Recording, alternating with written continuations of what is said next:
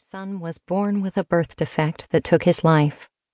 I hear it from someone who made decisions decades earlier that they now regret and can barely stand to verbalize.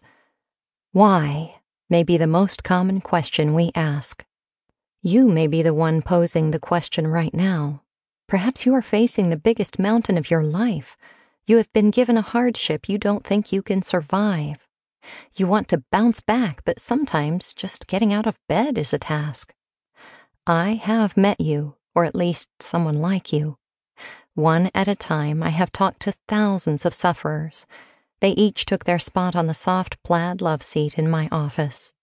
They bravely unfolded their story, and at one point or another posed the question, why? Early in my years of counseling, I was intimidated by that question. I am not a theologian, and I cannot unpack every Greek or Hebrew phrase in God's Word. I felt insecure trying to offer a theological response to a question a human being can never fully answer.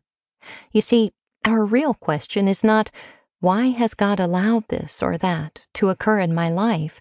The underlying and most significant why of all this is, why would a loving, all-knowing, and all-powerful God allow evil to exist?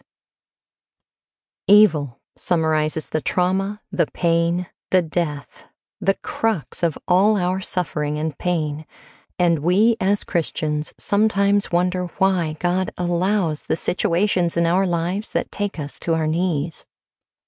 I've studied God's Word as well as some great books that address suffering.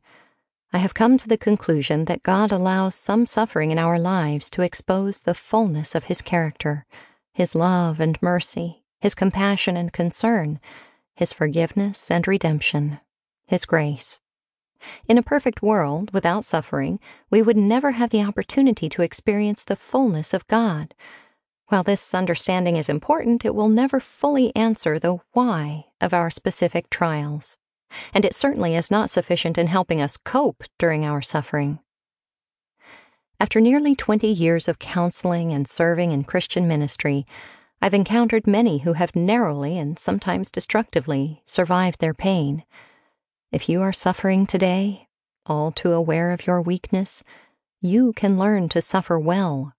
You don't have to be a slave to inevitable struggles. In fact, you can learn healthy coping skills that will propel you to bounce back and even help you thrive.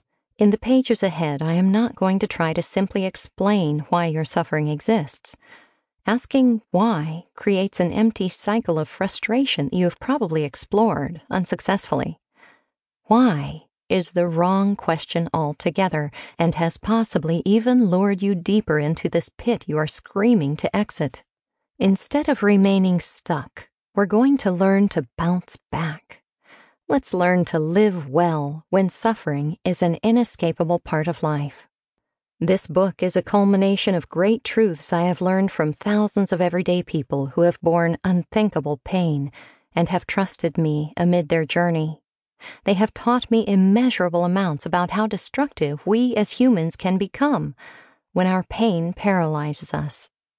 They have shown me how incredibly healthy and inspiring one who suffers well can be. Through disguised and composite stories in the chapters to follow, I'll introduce you to many of these people. You'll have the chance to learn from those who have been stuck and who have unintentionally developed disastrous methods of coping. You'll also meet some heroes who have built resilience and suffered well in the face of terrible circumstances. You are about to encounter something different. No more wasting time exploring why you are suffering. You're going to discover how to survive and how to survive well. You're going to learn to focus on the practical aspects of suffering, which will hopefully keep you off a plaid love seat in an office that looks a lot like mine. Why is not the only destructive question you'll learn about. A host of useless thoughts, questions, and coping skills are keeping you stuck.